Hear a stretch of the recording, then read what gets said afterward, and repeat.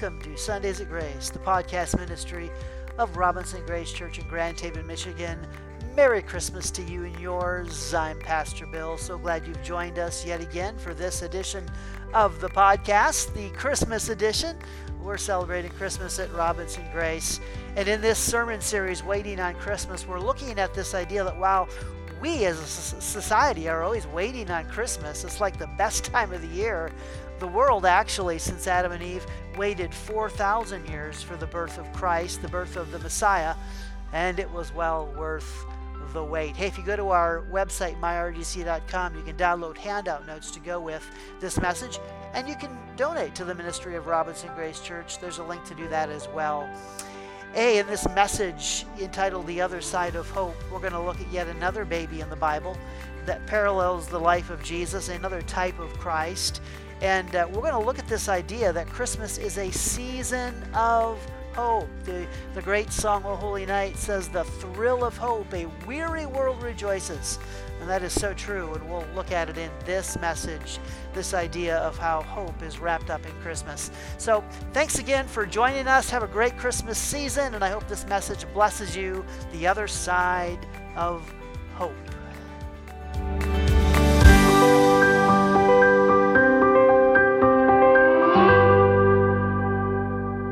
Show you a series of pictures, and you can see this on your handout. What pictures are coming, but I want you to choose of all these photos, which photo do you think best resembles hopefulness to you? That sense of hopefulness.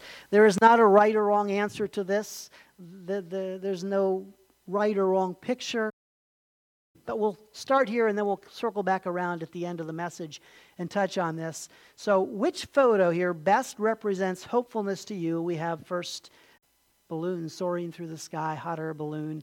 Then we have, of course, a beautiful sunrise over the clouds somewhere. What a glorious sunrise that is. Then you have a calendar. You pick the month. There's the big day. How about this? There's a candle just consuming the darkness around it. And then there is this last one. There is a boat out at sea, and there is an anchor.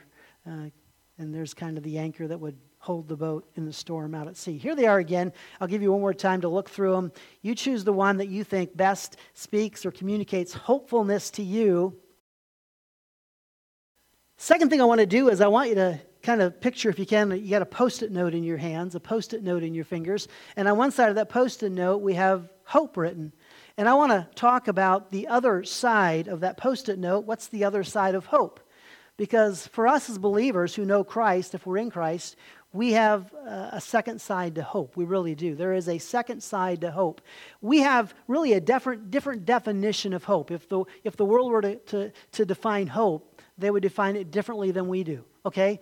Last night I was watching the Ohio State Buckeyes, and at halftime, I wasn't very hopeful. I was like, come on, get your act together here. But at the end of the game, I had a lot of hope.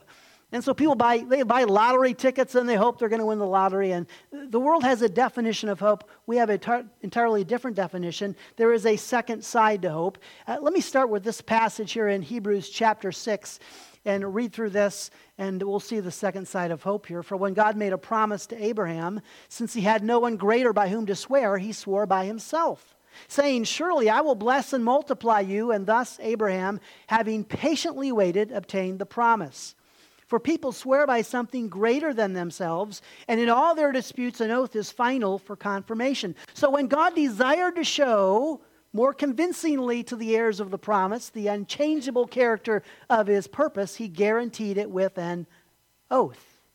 So that by two unchangeable things in which it is impossible for God to lie, we who have fled for refuge might have strong encouragement to hold fast to the hope set before us. We have this hope as a sure and steadfast anchor of the soul, a hope that enters into the inner place behind the curtain, where Jesus has gone as a forerunner on our behalf, having become a high priest forever after the order of Melchizedek. So there we have the second side of hope. And the illustration of Abraham shows us the second side of hope, which is none other than promise. The second side of hope is promise. And that's what Abraham's life illustrates for us. He had hope, but he had hope that was guaranteed by a promise. In fact, the text says there's two unchangeable things. God cannot lie, and there's two unchangeable things. And what God did, literally, was he gave Abraham a promise, made a covenant with him, and then he backed it up with an oath. And I can't go into what the oath, really the ceremony of the oath was, but there was a ceremony kind of they went through. And so God gave Abraham a promise, a covenant, and then backed it up with an oath. And it's impossible for God to lie. Here's today's big idea. It's real simple. Our hope in Christ is equivalent to the promise of Christ. Your hope and my hope today in Christ is equivalent to the promise that we have in Christ. Now, we're in this series, Waiting on Christmas, week 2 of the series, Waiting on Christmas. Last week we talked about Jesus as a deliverer. We looked at the baby Moses as he parallels the life of Jesus. And today we're going to look at a different baby. But the premise behind this series is that as a society, we're always waiting for Christmas, aren't we? We cannot wait for Christmas to come. As I said last week, you'll see this within days of Christmas being over. There's the memes on Facebook, 358 days till Christmas. Or my next door neighbor already put up his Christmas decorations. You know, they're jokes, but they speak to this reality that we love Christmas. We can't wait for Christmas.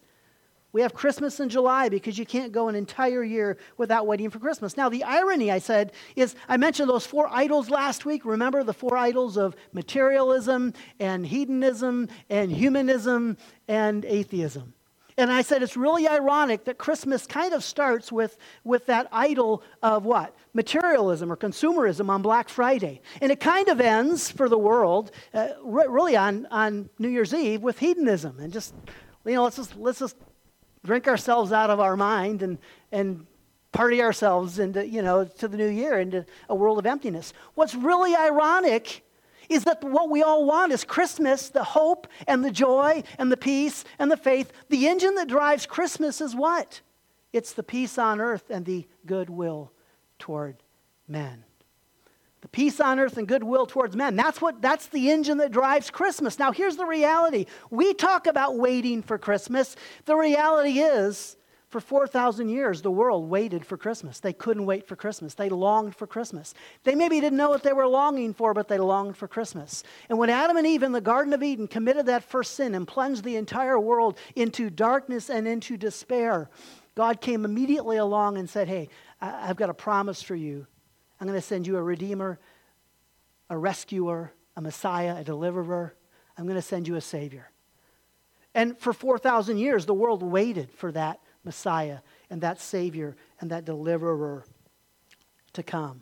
For 4,000 years, they were waiting. What we're going to see today, we want to see a second baby. We mentioned the baby Moses last week as the deliverer. What we want to see today, and just understand that, that while people longed for this Messiah to come, and even in Jesus' day, some of them understood that a Messiah was coming. They didn't quite fully comprehend what that Messiah was. They didn't really understand. But here's the reality. Today we're going to see Jesus in parallel to another baby in the Old Testament, the baby Isaac. And Isaac is the baby of promise, and so is Jesus the baby of promise. So we're going to see this morning Jesus as the promised child. There's just a fascinating parallel between the life of Isaac and the life of Jesus. Now, I can't go into great detail into all these parallels this morning. We're going to hit 5 or 6 of maybe the most central parallels in their life. But watch this with me, okay? Travel back 2,000 years before the birth of Christ. It's actually 2,000 years after Adam and Eve.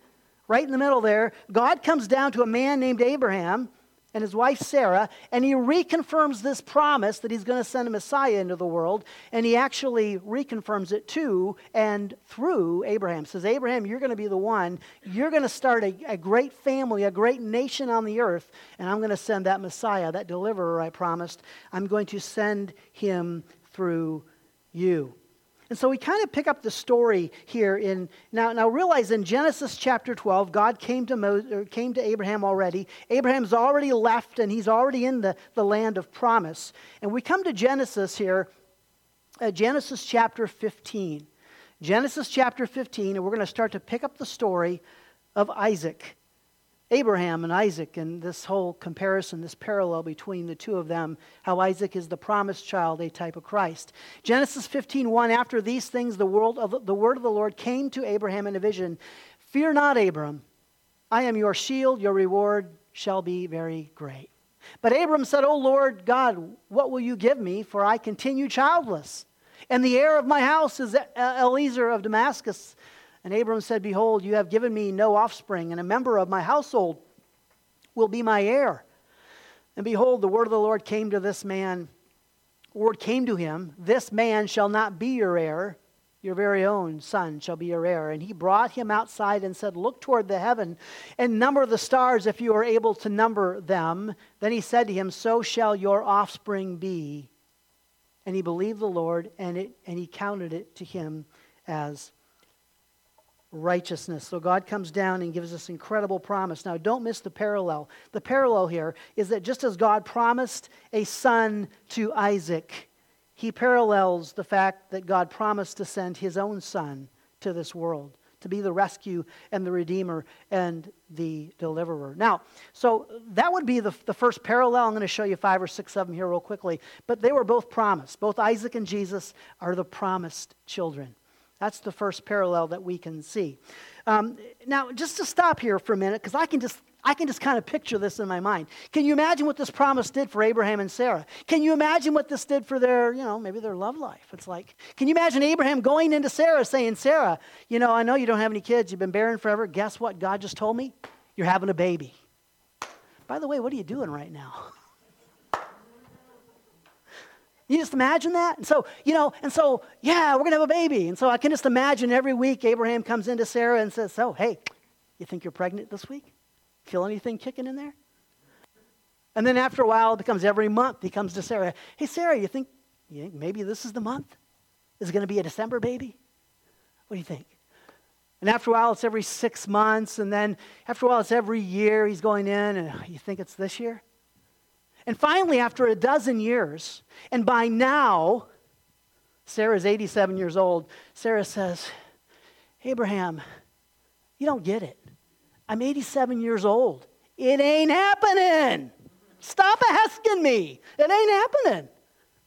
Maybe you need to, Hagar. Maybe maybe you can have a baby with Hagar. Maybe we need to do that. Maybe we need to help God out with the promise a little bit here. And if you know the story, that's what happens next in the story. And Ishmael is born.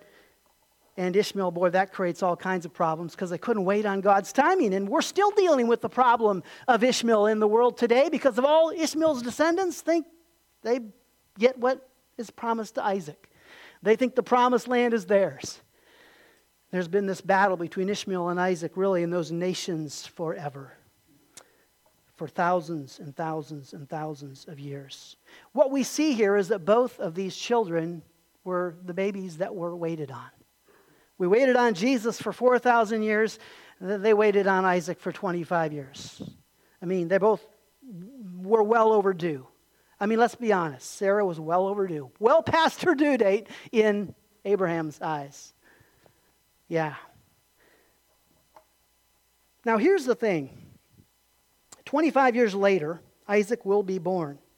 And God comes back to Abraham and clears up any confusion about the promised child. So let's read a little more of the story here in Genesis 17. And God said to Abram, As for Sarai your wife, you shall not call her name Sarai, but Sarah shall be her name. I will bless her, and moreover I will give you a son by her. I will bless her, and she shall become nations, kings of people shall come from her.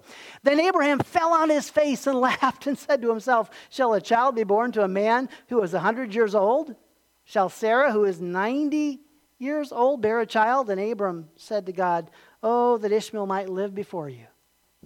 God said, No, but Sarah your wife shall bear you a son, and you shall call his name Isaac. I will establish my covenant with him as an everlasting covenant for his offspring after him.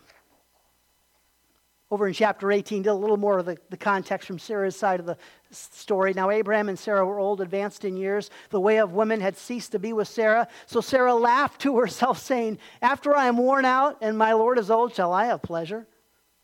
The Lord said to Abram, why did Sarah laugh and say, shall I indeed bear a child now that I am old? Is anything too hard for the Lord?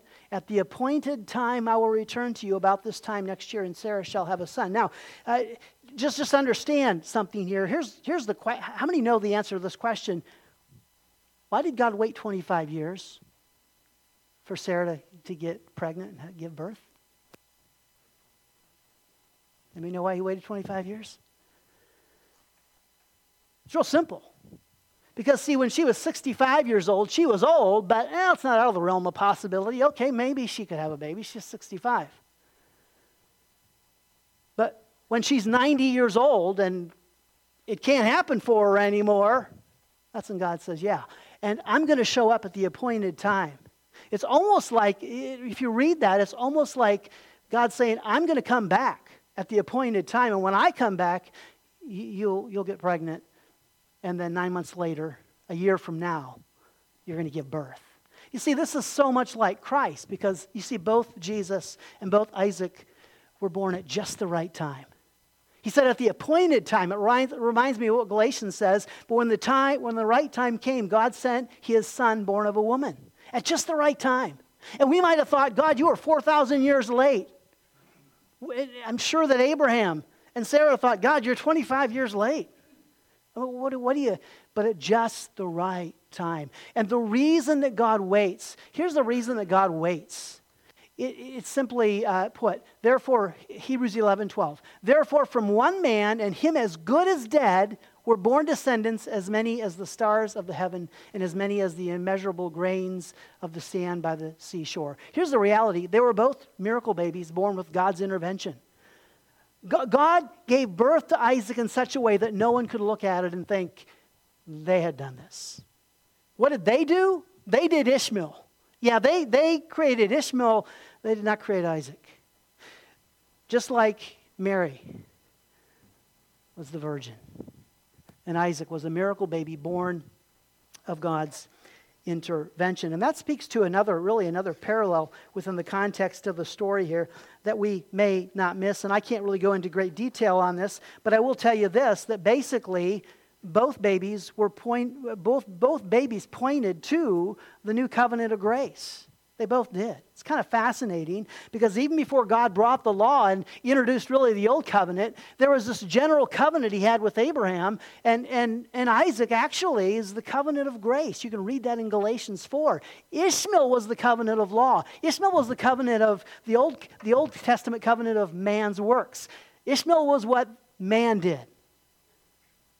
Isaac, the covenant of grace, is the unmerited grace and mercy and favor of God. It is what God did. It is the work of God. And what did Jesus come to do? But to establish, to end the covenant of law and bring in a new covenant of grace based totally on the favor and the unmerited mercy and grace of God. Let me give you just a couple more parallels here. A couple more parallels. If we go to Hebrews 11, this takes us to the New Testament, a little New Testament insight here. And what we'll see here is we'll see the next major part of the story of Abraham and Isaac. And this is when God comes to Abraham and says, Abraham, I want you to take your son. He's about 15, 16, 17, 18. I want you to take him up the mountain and I want you to sacrifice him to me. Put him on an altar and I want you to kill him and sacrifice him for me. Wow. How do you think Abraham would respond to that? Hebrews 11:17, by faith Abraham, when he was tested, offered up Isaac. And he who had received the promises was in the act of offering up his only son. He was actively ready to take his son's life. Of whom it was said, through Isaac shall your offspring be named. So this is the promise. This is God's promise to him. And he's like ready to take the life of God's promise to him. Talk about faith. 19, he considered that God was able even to raise him from the dead, from which, figuratively speaking, he did receive him back. Notice that phrase there. He did figuratively receive him back, figuratively speaking. That speaks to this idea that Isaac's a parallel. Isaac didn't really die, but figuratively he did die because he parallels Christ. So here's the reality. Here's what you see, because I want you to think about something. So how old is Abraham? How old's Abraham? He's He's 117 now, probably. 115. Isaac is 15, 16, 17. We don't have an exact date, but if you do a little research and a little number crunching, you can probably guess he's about in his latter teens. You don't think Isaac could stand up to his dad and say, "Sorry, Dad, you ain't sacrificing me." And so both of these babies were willing to lay down their lives for their father. How amazing is that? Jesus willingly came to lay down his life for the Father and for the sins of the world. And Isaac's like, well, Dad, if this is what God wants, and if this is what you want. And Isaac had to climb up, I believe, on that altar and say, "Have at it, Dad. Have at it." And it's really interesting here, and there's just an interesting side note in the story here. How many know when he's taking Isaac up the mountain to sacrifice him, how many know what Sarah said? You know what the Bible says Sarah said? Bible never tells us. Interesting, the conversations and the information that the Bible sometimes leaves out of the story. We have no idea what that was like. How Mom responded to the fact that Abraham was taking her only son up the mountain to sacrifice him. We do not know. But we do know this, that basically he considered that God, Abraham, and probably Isaac, was able to even raise him from the dead, from which figuratively speaking, he did receive him back. So both of them approached death with the hope of resurrection. So we see these two babies, and we see how they so much parallel one another. Pretty fascinating. So here's what I want to do next. So we've looked at these parallels. Now let me give you real briefly here 3 threats to our hope. So we have hope, right? We have hope rooted in a promise.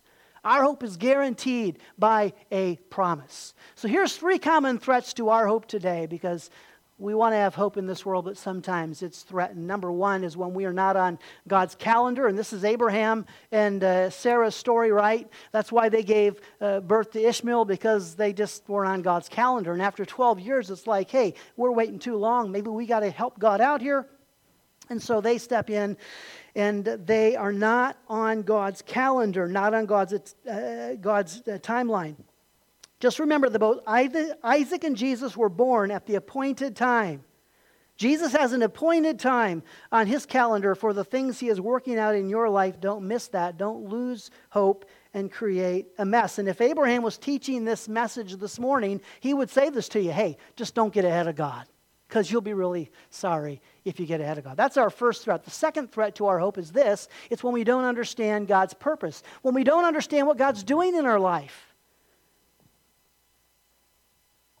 You know, when Jesus began his public ministry, there were those that were actively looking for the Messiah. Philip and Andrew and Peter, they were looking for the Messiah to come. They really were. They just didn't quite understand what his coming meant. Because when he went to the cross, when he came to the point of death in his ministry, what did they all do? But they all they all kind of lost hope. They lost all their hope because they didn't understand God's purpose and God's plan. We always need to ask this question: how does God's promise to me interact with God's purpose for me? The Bible's filled with God's promises. But how do his promises to me interact with his purpose for me? What's he doing in my life? And how do those promises that he has fit in? And then thirdly, the third threat to our hope is when we fail to walk in faith. When we fail to walk in faith, we have to walk in faith. Like Abraham, we have to have faith in the promises of God. We have to believe that what God says is, even when it is not yet. We have to believe that what God says both is and will be. We often talk about the second coming, right? The second coming is our blessed hope. It is a hope because it is a guaranteed promise. That's why it is a hope. Ask yourself, how did Abraham walk up that mountain ready to sacrifice his only son, the promise? How did he do that? Because he walked in faith. And he walked up that mountain ready to sacrifice his son, believing that God could resurrect him from the dead. He had hope. He went up that mountain to sacrifice his son with hope because he walked up that mountain in faith. We have to walk by faith to walk in the promises of God. and to be a people of hope. So remember today our big idea. Our hope in Christ is equivalent to the promise of Christ. So here, let's apply this all this morning now. Let me give you real briefly, five quick promises from Scripture. We're going to kind of pull these out of the Christmas narrative. We're going to find the hope and the promise, and we're going to wrap this all together, everything we've looked at so far. Just understand one thing about the promises of God. The Bible is full of the promises of God. You have to remember that while all the Bible is written to or for us, it's not all written to us. And so like, for instance, God gave this promise, this covenant to Abraham that one day he'd be a great nation and there would be a great kingdom here on the earth. And that's not a promise for us. We're not looking for God to come establish some great kingdom that we'll be a part of. The reality is we have a heavenly hope and we're going to be raptured off the face of the earth before Jesus comes back and establishes that kingdom and rules from Jerusalem over the world. We're not even going to be here at that time. So understand in the Bible, there are promises. Sometimes we have to say, is that promise for me or is that promise not for me? We talked about that 2 weeks ago in tithing. There's a promise to the Israelites, if they gave their 10%, they could expect certain things. Yeah, that's not for us today. We give by grace, and we explained that a couple weeks back. So let's look at these promises, though. Here's 5 promises we can claim, and we can find them all in the Christmas narrative. And as I go through them, if 1 or 2 of them jump out at you, just circle it. Say, boy, that really speaks to me today. The first promise is this, is that we can trust God. So just know today, the Bible says there's a promise from God. You can trust me regardless of whatever is going on in your life. Even if you don't understand God's purpose or God's calendar, you can trust Him. Here's the Proverbs, I must have missed it. Proverbs 3, 5, and 6. Here's what it says. Trust in the Lord with all your heart and do not lean on your own understanding. In all your ways acknowledge Him and He will make straight your paths. And when I think about this ability to trust God when we don't understand everything, I think about the wise men traveling all the way from, as we said last week, they're most likely priestly sages traveling from Arabia. Pretty fascinating. Oh, there it is. I just put the wrong scripture on the top of it there. But here's the reality. I think of these wise men traveling all this way. Now, Google puts the trip at about 1,000 miles. And so here's the reality. They've got a star in the sky, and you might think, well, how much trust did that take? There was a star, and it pointed them there. But the reality is they believed in the star. They believed in the promise that God gave about a star. They trusted that that star was real. And then they get to Jerusalem, and what happens? After Jesus was born in Bethlehem of Judea in the days of Herod the king, behold, wise men from the east came to Jerusalem, saying, where is he who has been born King of the Jews? For we saw his star when it rose and have come to worship him. They go to the most logical place to find out where this baby is, and they know nothing. They know not. In fact, there's this kind of, they might have got this vibe, I don't know, but they might have got the vibe that, hey, the people and the king aren't very happy about this news. When Herod the king heard this, he was troubled, and all Jerusalem with him, and assembling all the chief priests and scribes of the people, he inquired of them where the Christ was to be born. Can you just imagine if you were the wise men? Would you get discouraged? Would you at this point think, why, we traveled all this way and they don't even know anything, and they should know all the details? Would you get discouraged? Would you lose hope? Would you give up? Would you think about going back home? Well, no, because they had faith. They had walked that walk by faith. And when we walk in faith, we can claim the promises of God and we can have hope. So they didn't get discouraged. They didn't lose hope. The indifference of the people didn't impact them. It says in verse 9, after listening to the king, they went on their way, and behold, the star that they had seen when it rose went before them until it came to rest over the place where the child was. When they saw the star, they rejoiced exceedingly with great joy. And so God intervenes yet again. The star reappears. They're all thrilled and they're all happy. And the message today from the wise men would be very simple. Don't lose hope. Keep looking up. Even if you don't understand God's purpose or God's calendar, don't lose hope. Keep looking up. There's a promise. It's a guarantee. Second promise, we have nothing to fear.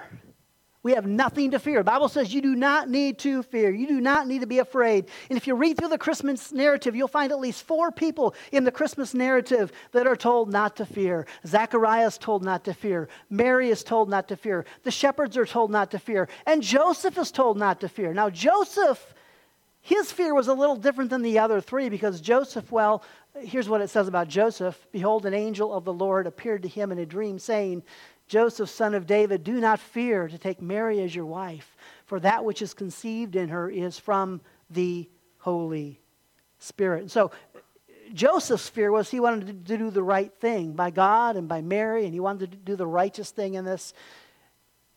And yet the lesson is real simple, that you can trust God. Whatever God asks you to do, you can do it.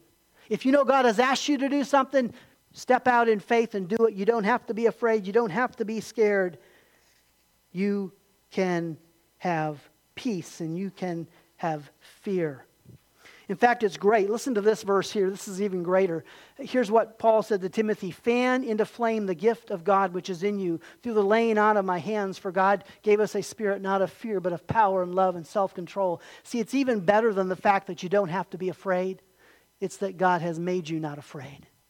That God gave you a spirit, that's a small s, that's your spirit that he quickened and made alive when you came to Christ. And the spirit within you is not a spirit of fear. It's like the last series on our heart. We have hearts that are not consumed with fear. We have hearts that want to step out and trust God and do whatever God wants us to do in faith. That's what we want to do. Sometimes our feelings are fearful, but we don't have to be afraid. And the lesson from Joseph is real simple. If you fear God, you have nothing to fear.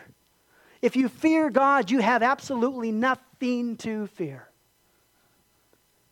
Third promise is real simple here again. Nothing is impossible for God. Absolutely nothing is impossible for God. And there's an interesting, fascinating part of the Christmas narrative I was kind of drawn to this year. And listening to someone else speak and kind of drawn into this, pretty fascinating. Both Mary and Joseph share something in common. Both Mary and Joseph communicate that they knew they were pure. And they knew they were righteous, and Mary was having a baby, and yet Mary didn't do anything, and Joseph knew he hadn't done anything. And they both act like, well, how can that happen? Because I'm pure, I'm righteous, and Mary's the same way. There's this theological debate today that's kind of like, is the virgin birth important? And you can find studies on this, and some people go and they say, well, the word for virgin in the Bible is this and that and this and that. It doesn't really mean a virgin, it means something else. And so it's really, maybe Mary really wasn't a virgin. I'll just tell you this. Mary thought she was a virgin. Mary's like, hey, you know what?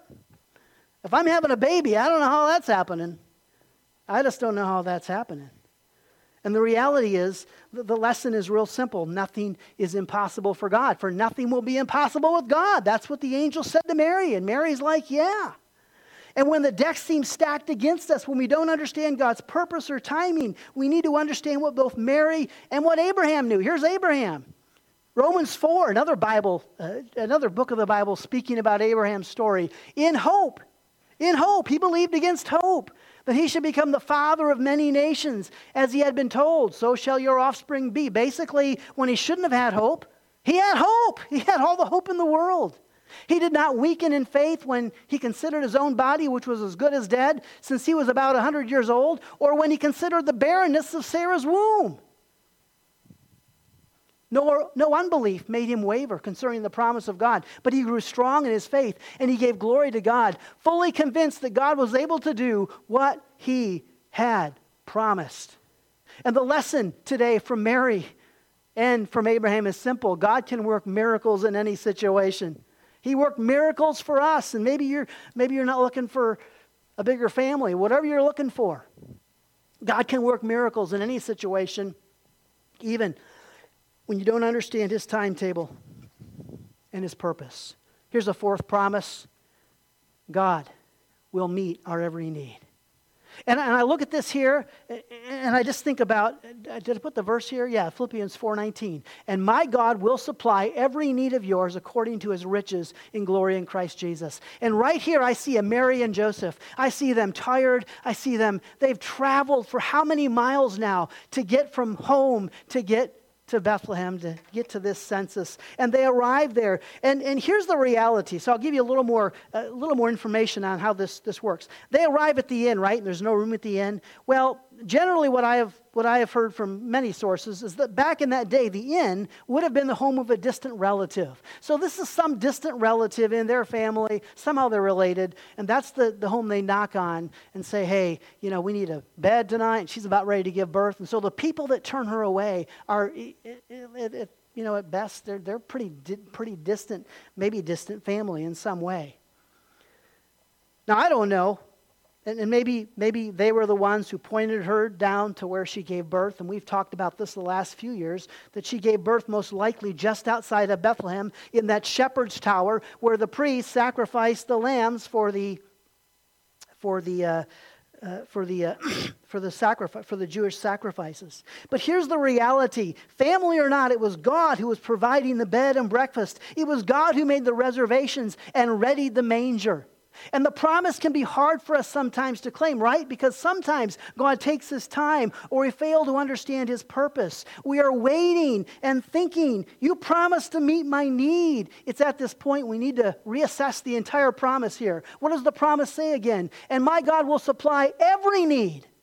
Can I just contend to you this morning that sometimes God's meeting needs in our life we don't even know exist. I think this is my need, and God's like, "That's not your need." You know what you really need? You need a little more faith. You need to learn how to pray. You need to learn how to struggle. You need to grow that faith muscle. You need to learn to trust me a little more. That's what you need.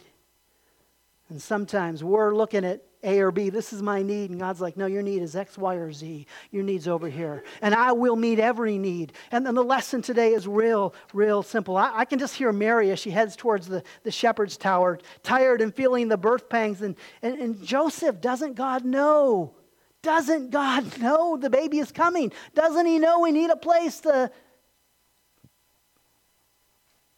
give birth? We needed that bed. The lesson from Joseph and Mary is simple. God knows our needs and how to meet them better than we do. That's a promise. God knows whatever need is in your life right now, and He knows how to meet that need better than you. He knows the most important need and how to meet that need. And then finally, give you one last promise this morning. Simply this: Christ is our life. Christ is our life. The simple fact is, Christmas, as we said last week, it is about Jesus becoming God in the flesh. It's about Jesus revealing God to us. And here's what it says, Matthew 1:23. We started here this morning. Wade read this. "Behold, the virgin shall conceive and bear a son, and they shall call his name Emmanuel," which means God with us. The thing is, Jesus died, and He grew up and He died.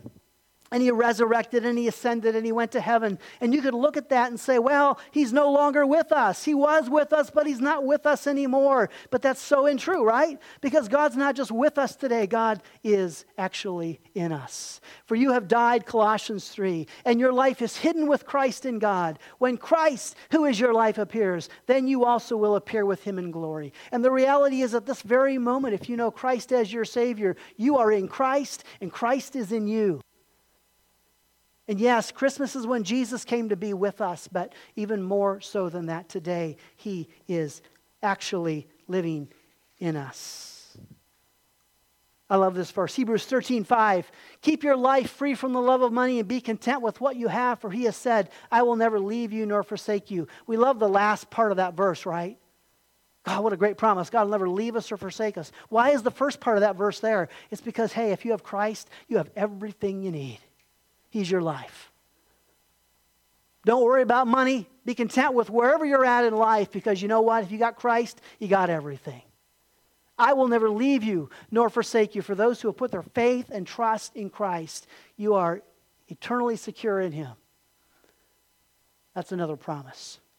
And you can bank on that promise. So what do we learn today? Well, here's the lesson from Jesus. "I am not only with you, I am in you. I came to be your life, I am your life." That is a promise. And we talk about that all the time here. Here's what we learned today. Our hope in Christ is equivalent to the promise of Christ.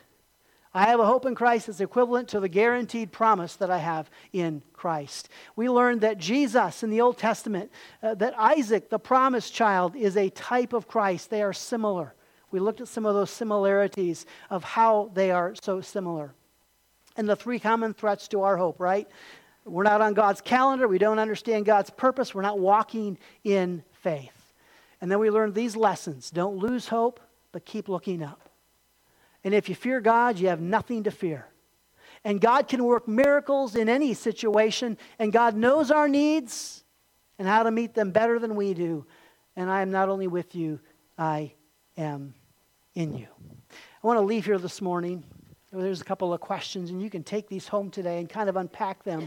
But ask yourself, is there any lessons you've learned this morning that you would find helpful? Is there a promise this morning you need to recognize in your life that will give you hope? Realize that if you want hope, go back to the promises. Because the other side of hope is a promise, is the guarantee from God. Is there anything that is presently threatening your hope? And maybe you need to unpack that this morning with God. Is there anything in my life that's attacking my hope right now? And then finally, I would ask you this. Do you know Christ personally? Have you put your faith and trust in Him? Have you believed and received?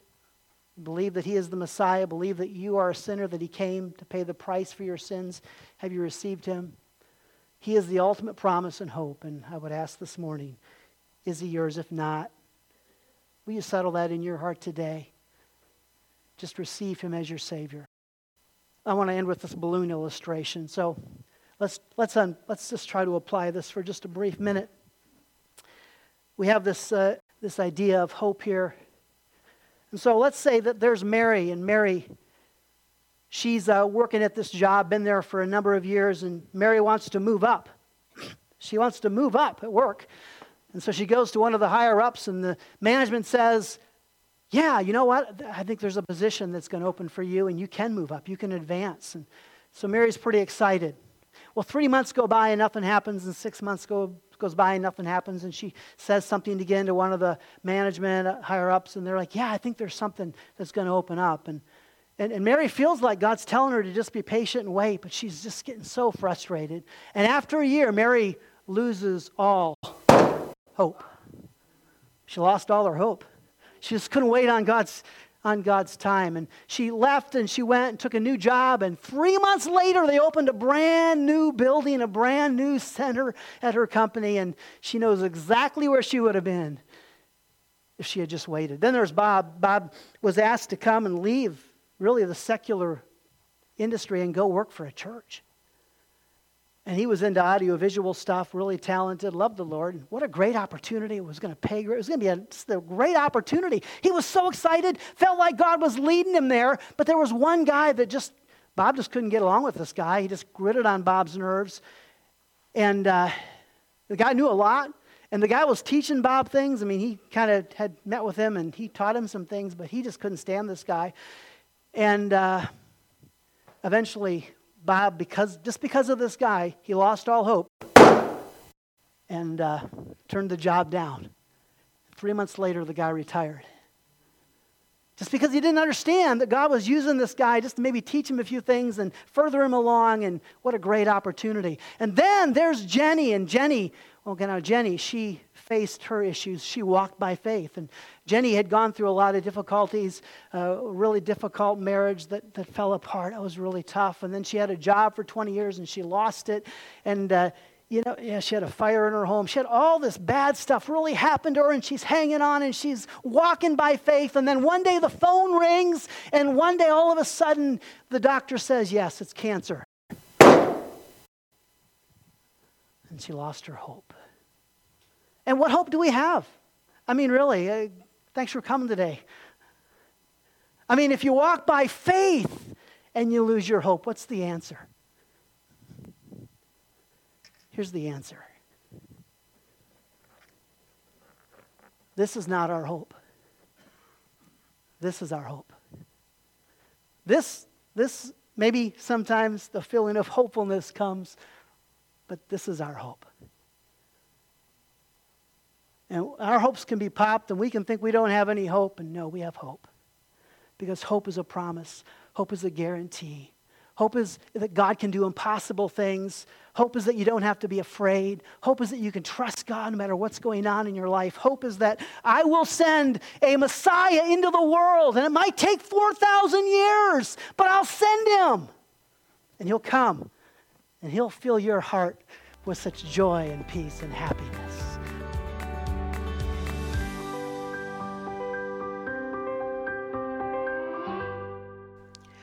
Well, what you can't visually capture on the podcast is that closing illustration. And what it is I had 4 balloons set up across the stage, and they were all anchored down. These helium balloons were floating.